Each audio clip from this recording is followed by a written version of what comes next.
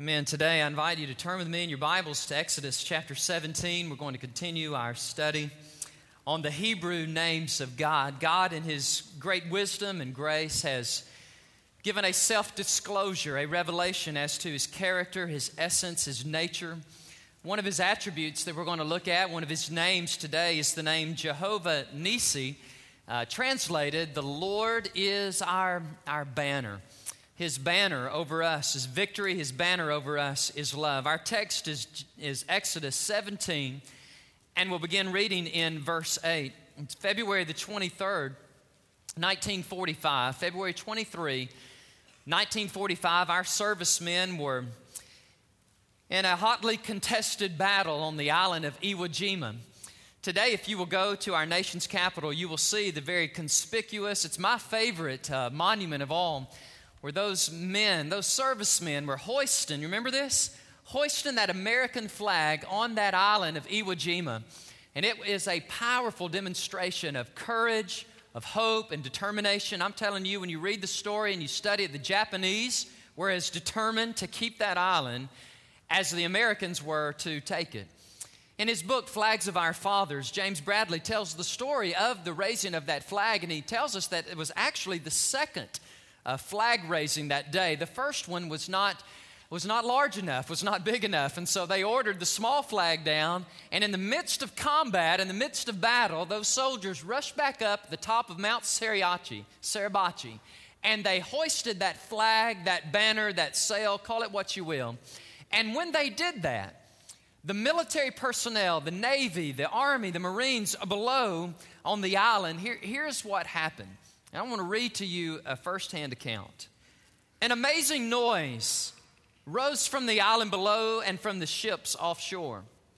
Thousands of Navy and Marine personnel had been watching the patrol as they climbed to the volcano's rim. When the small swatch of color fluttered and Iwo Jima was transformed for a few moments into New York City's Times Square on a New Year's Eve. Infantrymen cheered, they whistled, they waved their helmets. Here was the evidence of Suribachi's conquest. Here was the first invader's flag ever planted in 4,000 years on the soil of Japan. Later that day, the colonel, whose name was Chandler Johnson, ordered Lieutenant Ted Tuttle, and he gave him these words. He said, "Secure the flag and go put up a bigger flag, because I want everybody on this island so that then when they look up, they can see the red, white, and blue and know that we have conquered."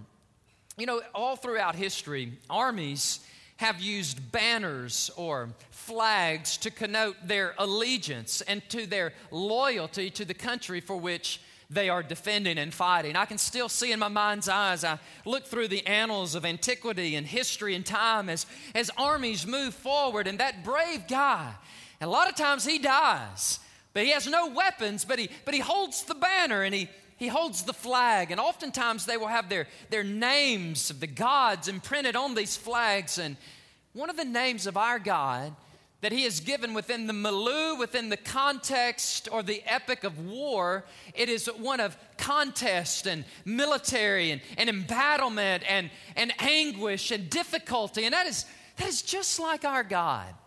In the midst of pain, in the midst of suffering and difficulty, God rises up.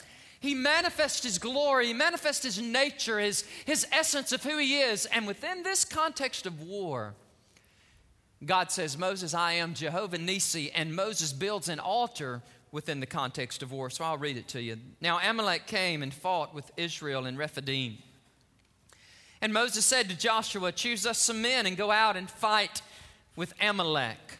Tomorrow I will stand on the top of the hill with the rod of God in my hand." That was his banner. That was his Nissi, okay? That was his conspicuous demonstration of a flag. In this case, it's not a flag, it's a rod, and he holds it in his hand.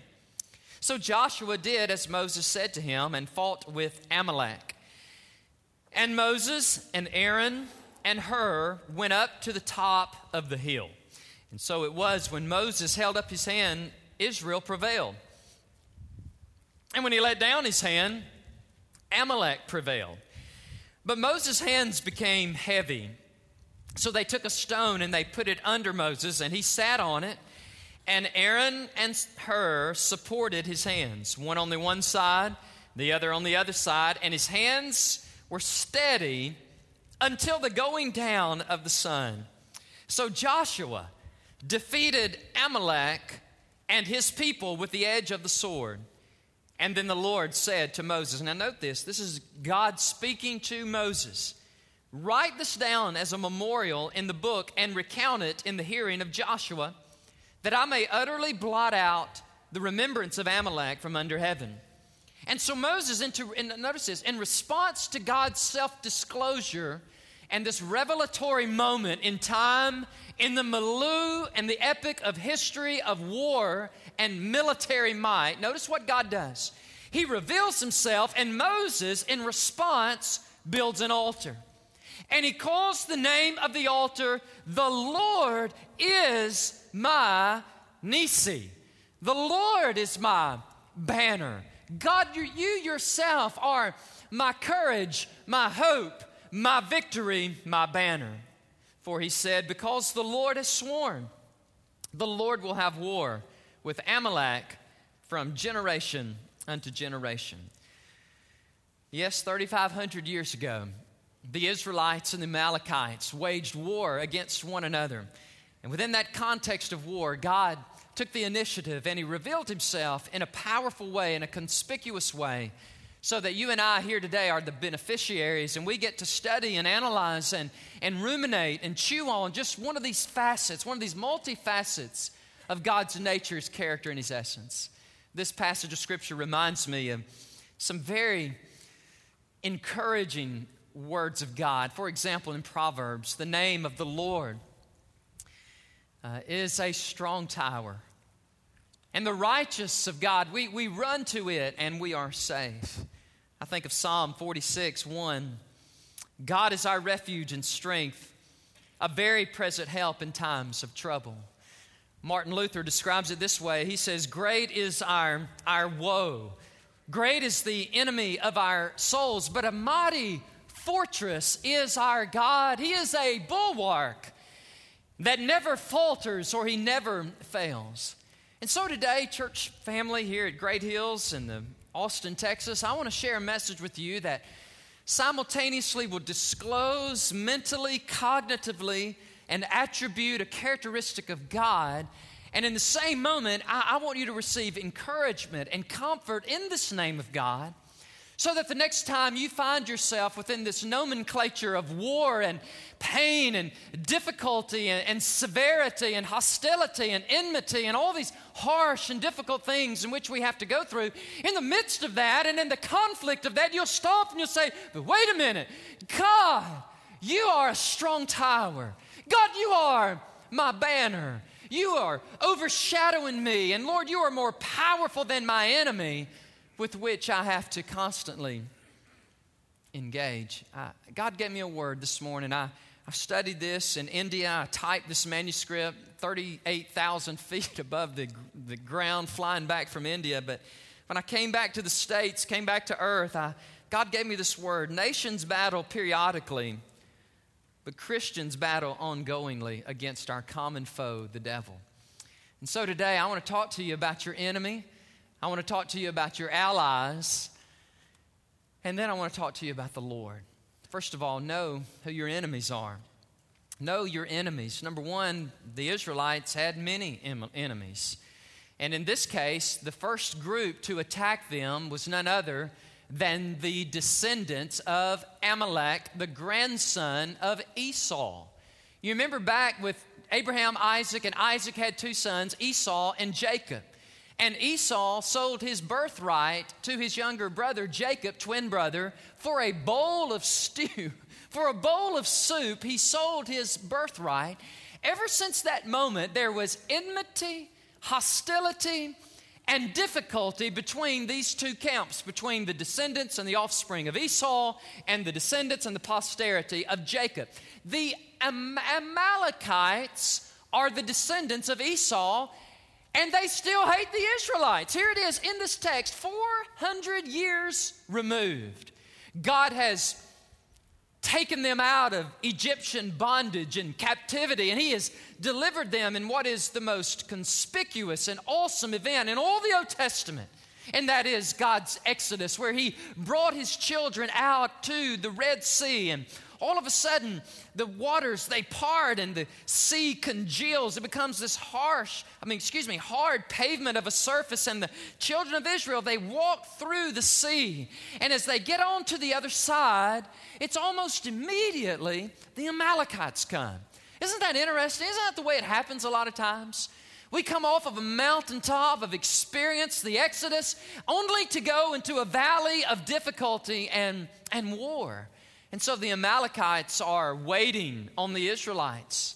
When you read the text and the geography, it's very interesting. They dwelled among the Negev, the southern part of Israel, there in the desert regions. But when they heard that Israel was coming, they made their way south to Rephidim, and there they engaged them in battle. In fact, Deuteronomy says this.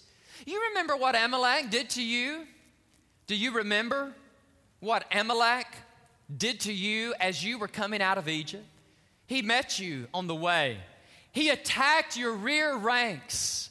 All the stragglers at your rear, when you were tired, you were weary, and your enemy did not fear God. The Amalekites and the Israelites have a history of war. In fact, when you fast forward to King Saul, you'll remember that God said, Saul, take them out. Do not leave any alive. And Saul compromised, and he thought he knew better than God. And such an egregious error that we often make even in our day. We think we know better than what God says. And so he left the king Agag, who was an Amalekite, he left him alive. And he left the sheep and the choice animals alive. And he sinned against God. And it's interesting in 2 Samuel 1:10 that Saul was killed by an Amalekite. Fast forward a few hundred more years to the time of Esther. One of the great books. I love this book of the Bible, Esther. Queen Esther has an arch enemy, Haman is his name. He hates Esther. He hates Mordecai. He is, and interesting enough, an Amalekite. So you have this hostility, this enmity that was birthed in their forefathers and never resolved. And so it just kind of festers and it evolves. It matriculates to this point of conflict. And so they deal with this. In fact, he says, you're going to have problems with these guys, the Amalekites, and one day I'll just erase them forever. And so that's why today you never hear about the Amalekites. So that was Israel's enemy. He said, well, Brother Danny, I really appreciate your hard study and your Old Testament background and theology, but what in heaven's name has that got to do with me in 2010? I'm not fighting any Amalekite. Best I know, I guess my enemy is over in Afghan somewhere, some Pakistani, someplace over there. No, not at all. In fact, you have a very powerful, noted enemy, and he's none other than the devil himself. And you ought to know who your enemy is. The Bible says we do not war against flesh and blood, Paul writes, but against principalities, against powers, against the rulers of the darkness of this age, against spiritual hosts of wickedness in the heavenly places. And Peter says these words in 1 Peter 5:8. He says, for our enemy, the devil, is like a roaring lion, and he seeks whom he may devour. Whether it's in sophisticated, materialistic, jaded Austin, or it is abject poverty and pain and angst and difficulty in India, 1.3 billion people.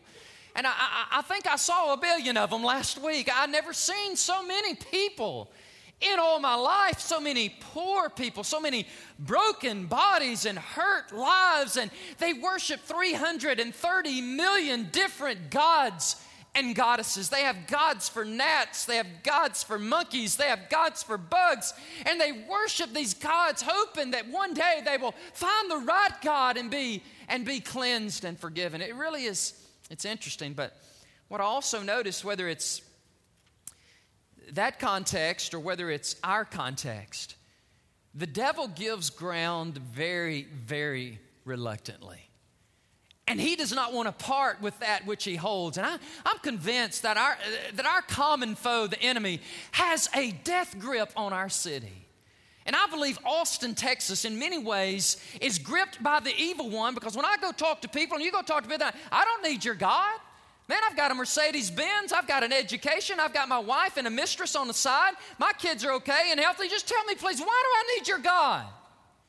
And so there is this grip on the souls of men and women, sophisticated, academic, erudite men and women in the city of Austin. I would say today, you're under the death grip of the evil one. That same enemy has a grip on the country of India that is like a vice. But here's what else I'm seeing. I say, God, he's so much bigger. Our God is greater. Did we not sing that a minute ago? Our God is stronger. Do we believe that? I want you to know, friend, I really believe it. And I believe that through the preaching of God's word and through Great Hills Baptist Church, I believe God is going to do awesome things in this city.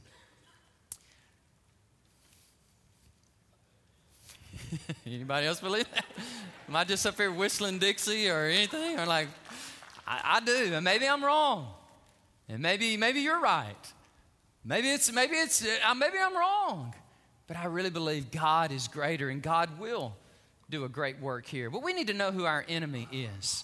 And it's not the Amalekites of old. It is the serpent of old, the adversary, the devil who clouds and enshrouds people's minds and hearts and their allegiances to false gods. Nathan Stone writes these words. Moses said to Joshua in clear, crisp commands, "Choose us some men and go fight. Fight with the Amalekites." Moses meant business. Too many people don't. We are not saved by works, but we are saved to work. Ephesians 2:10. And we are saved unto a serious warfare. End of quote. So number one, Great Hills, let us know our enemies. But number two, on a much more positive note, let us know our allies. Whenever you deal with this nomenclature of war, you always have this common vernacular of enemy and allies. The enemies for the Israelites were the Amalekites. The allies for Israel, who were they? In fact, there are 3 or 4 very noted allies in our text, and I'm just going to give you a pop test. The professor's coming out at me today. I want to ask you a question. Who were Moses' allies in the text? Come on, be loud. If this was a ball game, you could shout it out. You could holler. Who are they? Aaron and Hur. But there's another one. Starts with a J. Joshua. Let's talk about these 3 allies that God gave Moses in his time of need. First of all, Joshua. Joshua's some kind of man. He is the commanding general on the ground. Moses is up on the hill, and he is praying to God, but Joshua's down there doing the battle against the Amalekites. That's the same Joshua in Numbers 14, where he says, do not fear them. Don't be intimidated by them. We can take them. I know our God is bigger. Our God is greater. I don't care that they look like giants. I don't care how intimidating our foe. Caleb, do you agree? Yes, I agree. Let's go get them. No, we can't do that. No, that's Joshua. And 40 years later, it's Joshua and Caleb who go into the promised land. And Joshua takes Jericho, and then they move on and capture the land. That's ally number 1. Let's look at ally number 2. Aaron. Who's Aaron? Aaron is Moses' blood brother. They are brothers in arms, and they love each other, and they care for one another, and they are blood's thicker than water. It really is. Now, I got 3 brothers, and I'm telling you, if I had to go to war, I'd pick them over any of you, because there's something about a blood brother. And so Aaron, how about this other guy, Hur? Not H-E-R, but H-U-R. Hur, let me give you some more little Bible trivia information. Hur was married to Moses' sister named Miriam. So that makes Moses and Hur brothers-in-law. And so, man, this guy's got some powerful allies on his team, on his side, as Moses goes up to the hill and he's praying to God. The rod of God is extended high, but man, he gets tired and weary, and he begins to falter, and he begins to capitulate down. And I love what happens next. Aaron and Hur, they don't call a committee, they don't deliberate or say, man, what do you think we ought to do? They say, man, let's lift him up. And so one is on the one side, and they lift Moses up. The other on the other side, and they hold Moses up. And the enemy below, the Amalekites and the Israelites, they're fighting hard. And they look up and they see, oh no, I don't see Moses. I don't see his hands raised. I don't see him praying for us. And they begin to get defeated. But after his allies and his comrades raise his arms, something very powerful happened. And we are very visual people, aren't we? We like to see things. And man, the Israelites, they looked up and they saw Moses with his allies, hands raised high. And this is what they thought. As long as that guy's up there praying, and I know God hears me, we will be victorious. And they were. Do you know who your allies are? Your allies in the spiritual combat and warfare against the enemy is the person sitting to your right and to your left. Take a look at the person sitting at your right and left. Just look at them for a moment. Say, thank you for being my ally. I wish I had a prettier ally, but that's all right. You're my ally. I'm just kidding with you. Husbands, please don't go there.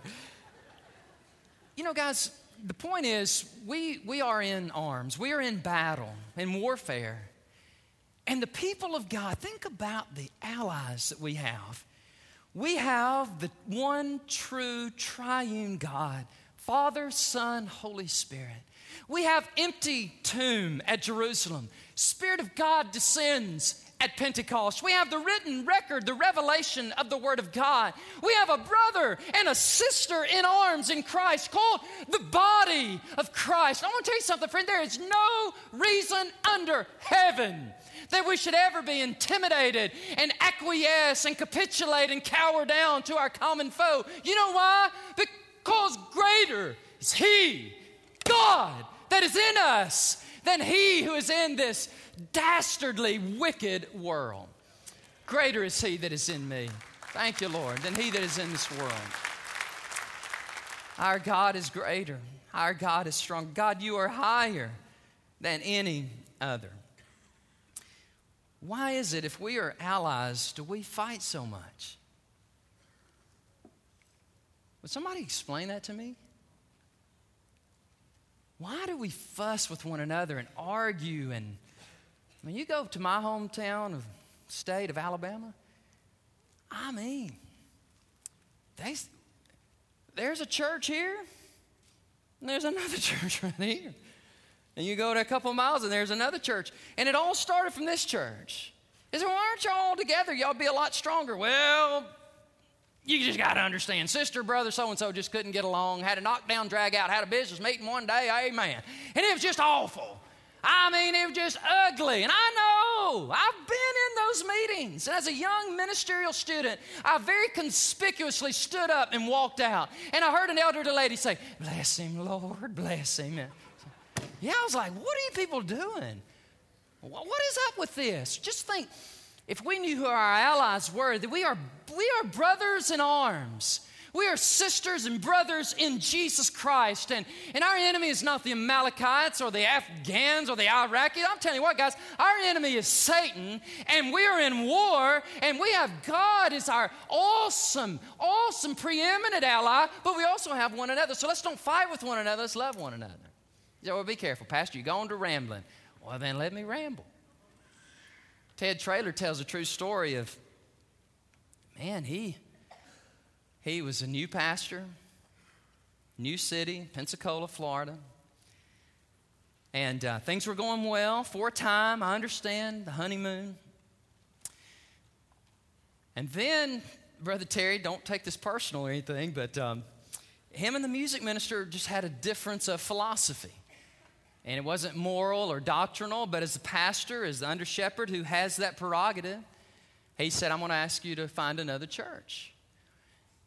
And he was okay, but his wife wasn't. And it got ugly. It was on like Donkey Kong, fierce. I mean, it just got seeping into the fabric of the church, and people began, well, I'm with the pastor. I'm with the music guy. He's been here 24 years. We don't know about this young whippersnapper guy. And so it was just getting ugly. The pastor got death threats on his life from the Baptist brethren. Death threats. We're going to kill you. And Pastor Ted was like, what? And then his wife got a letter addressed to not Dear Liz, but Dear Jezebel. Harsh. Pastor was out one night and he drove up to his home. You say, you're making this up, aren't you? I wish I were. He drove up to his home. There were 3 men waiting on him. I thought, my land, this is where he gets beat up. I thought the pastor's going to get beat up. And then he got out of his car and he was a little concerned, and he got out and he walked. He goes, oh, wait a minute. Yeah, I know who you guys are. And he said, that's right, Pastor. In fact, we've been busy. Today, we drove 6 hours one way from Pensacola to the area that you're from in Alabama. And we knew how difficult this was for you and what you were going through. You're probably ready to quit our church and go find another church. But we just wanted to be your allies. We wanted to help you, and here's how we want to help you. We met with your mom and dad today. And your mom and dad took us back to an innocent time in your life where before the beatings, the battles, the spiritual beatings and all these things, before all that, you as a little boy used to run around the countryside and drink out of this fresh artesian well there in Alabama. And so what we did is, here, and they gave him a pitcher of that water from that well and said, here, drink this, and may your physical and spiritual thirst be slaked. And boy, tears began to well up in Pastor Ted's eyes. And they said, hold on, don't cry. We're not done. He said, your mom and dad also showed us, remember when you were a young teenager? And I remember these days. Very innocent, naive. He said, Ted, you as a teenager, you laid out on this big old rock. And on that rock, you lifted your hands to God and said, God, I surrender. And if you want me to preach, I'll preach. And so what we did, we took a sledgehammer and we knocked off a big old chunk of that rock. And Brother Ted, remember, this was a rock upon which you laid to commit your life to Christ and vocational ministry. And things may be hard here now, but Jesus is your rock. Well, that was it. I mean, boo-hoo, boy, he was just crying. He was having them ugly cries. You know what I'm saying? You're moving your head and it's gushing, it's ugly. And they say, oh, come on, hold on, we're not done. So on our way back, we stopped and we thought about your wife, Liz. And so we picked up a beautiful bouquet of flowers and we want you to give them to your wife. Just let her know. We don't think she's Jezebel incarnate. We think she is Liz Traylor, your beloved helpmeet. And we just want you to know we stand beside you and we encourage you. Well, he said it saved his life. Saved his ministry. It encouraged him. It empowered him to keep going. You know, guys, I preached in the first service. I don't know if I communicated clearly or not. I tried, but I tried to communicate to them as I'm going to try to do to you. I believe our city is hungry for a church like this. A church that is unified, cross-generational, where the old and the young know each other and love each other and worship with each other, that preaches God's word, word for word, line upon line. I'm not perfect, but I am what you got. And I preach a perfect Bible and a holy God. And with worship and praise, I really think our city is grieved for this. The 92% who don't go to anybody's church, I think that in time, if God so wills it, that we'll become that kind of church. That is allied, unified, powerful for the Lord. So know who your enemies are. We know who our enemy is. Know who our allies are. I hope today that you recognize them and appreciate them. But thirdly and most importantly, in this text, this revelation from God is know who Jehovah Nissi is. You know, it's wonderful to be able to teach you and encourage you from my study about this word Nissi. It's a very fascinating word. Let me give you some definitions. First of all, it could also be known as nace, N-A-C-E. And it means a flag, a sail, a banner, a pole, a sign, or a standard. The Hebrew verb form, nakah, N-A-C-A-C, now this is the verb form, so listen to this. It means to gleam from afar, to be so conspicuously noted. And it means to raise as you would raise a beacon that jettisons the sky, or it could mean a flag that flutters in the wind.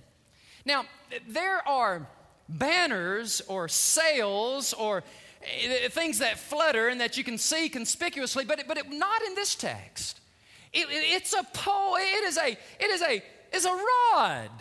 The banner, the Nisi, in our text today was the rod of God. It was a tangible piece of inanimate object that he lifts to the sky. And as Moses lifts it up, the people are encouraged. Why? Because it's not your ordinary shepherd's crook. Remember, this is the rod of God in Moses' hands, where Moses, he strikes the Egyptians and the 10 plagues permeate the land. It is that rod that he throws down and it becomes a big snake, gobbles up all the other snakes. It's that rod of God. He strikes the Red Sea and the sea is parted, and it's the rod of God where he strikes the rock at Horeb and water gushes out. I want to tell you, the Israelites said, man, I don't know about all that rod stuff, but I sure like Moses handling it. And when it's in his hand and when it's raised up, we know that there's great power. It's not Moses, it's the God behind the rod. And when he raised up that rod, they were like, yes, our God is greater. Our God is stronger. He will deliver us. Moses, you keep praying and we'll keep fighting. And it's in this context that God says, okay, I'm going to give it to you. This is one of my names, Jehovah Nisi, I'm your banner. My banner over you is victory. My banner over you is love. My banner over you is not cowardice or trepidation. My banner over you is stability and strength. Do you hear that this morning? Jehovah Nisi, let us know him within the context of our own spiritual skirmishes and wars and difficulties. The victory was accomplished through the intervention of God as symbolized through the upraised hands of Moses. You know, there have been some other banners, some Nisis in the Bible. Let me give you a couple more and I'm done. First of all, Numbers chapter 21, verses 8 and 9. You remember this? You medical doctors, you remember this? You've seen the serpent on the pole. Then the Lord said to Moses, make a fiery serpent and set it on a pole. And there you go. That's a Nisi. That's a banner. You know, brother, what's the context? The context is they were fussing with one another. And they were arguing with one another. And they were so mad at Moses. You know, Moses, you sorry rascal. Why did you? And so God says, okay, I'm going to send some snakes. They're just going to bite you. And he did. Can you imagine? What do you think about Moses? I hate that guy. A snake, what was that? Hey, that hurt. What was that? And a viper hanging on his britches, you know. And then a couple of ladies over by a fire, you know, and they're just talking. You know, what do you think about Moses, you know? What do you think about our pastor Moses? I think he's just a sorry reprobate. Oh, mercy, man. What was that, a viper hanging on my head? Hey, be careful talking about your pastors.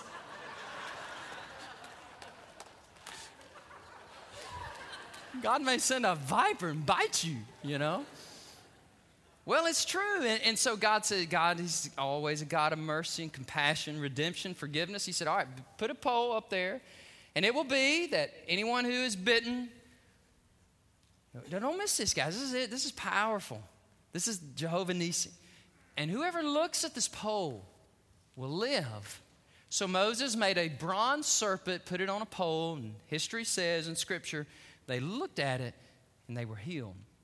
Interesting that fast forward 3,000 years or 2,500 years to the time of Christ. And in John chapter 3, as he's witnessing to Nicodemus, he gives us this example and he applies it to himself. You remember this?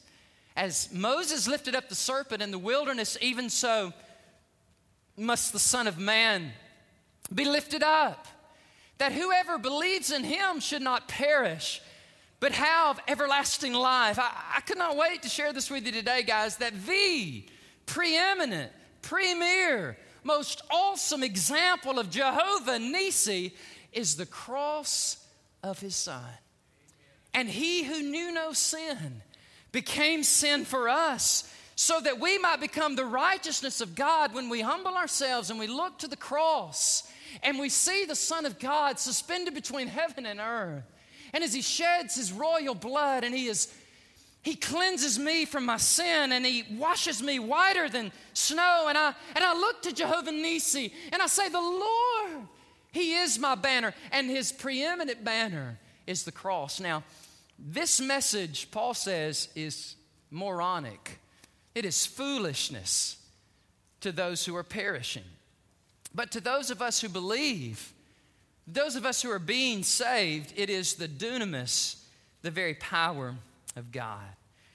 So today, as I close my time with you, I ask you, do you know God in his demonstration of power, the palpable power emanating from the cross of Christ, who shed his blood and cleanses us from all sin? If you and your depravity and your darkness, Austin and India, in your depravity and your darkness of the gods and the goddesses, if you will look, lift up your eyes, lift up your head, and you see Christ on the cross, and you look down and you see an empty tomb, and then you know there is a God in heaven who loves you, who cleanses you, has the power to regenerate you and to immerse you into his family by his Holy Spirit. And you look and you see Jehovah Nissi for who he is, and you're cleansed and you're made well. Wow, what a gospel. It's a gospel that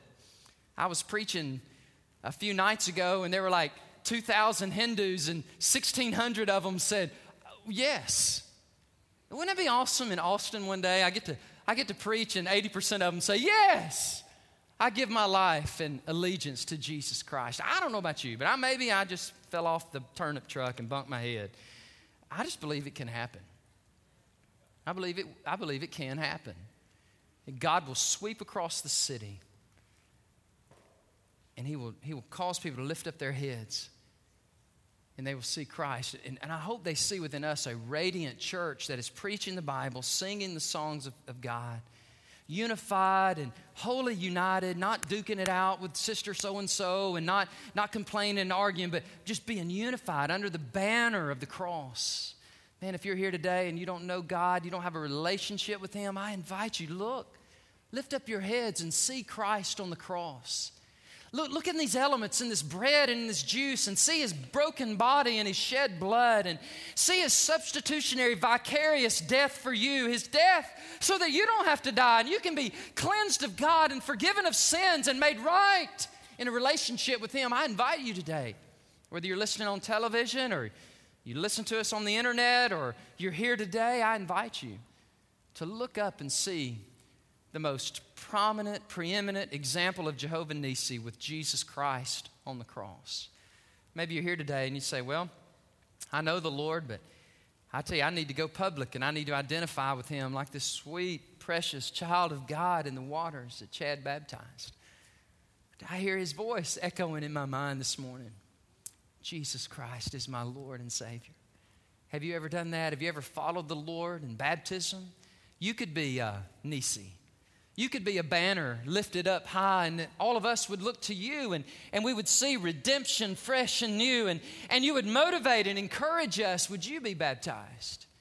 Others of you today need a place. Man, you need a church home, a place to belong. And we invite you to come to this place. If God so leads you, that you would unite and link with us here and allow us to pour life into you and encourage you so that you would go and be the church of God, the people of God. Father, it is with these words ringing in my mind, unless the Lord builds the house, they labor, they preach in vain. Unless the Lord watches over the city, the watchmen stay awake in vain. So, Lord, we pray for you to move upon us, Lord. Move upon our city, move upon our church. Father, would you spiritually prepare us so that, God, when you send the harvest, Lord, we will be ready for it. Lord, we're probably not ready right now for it.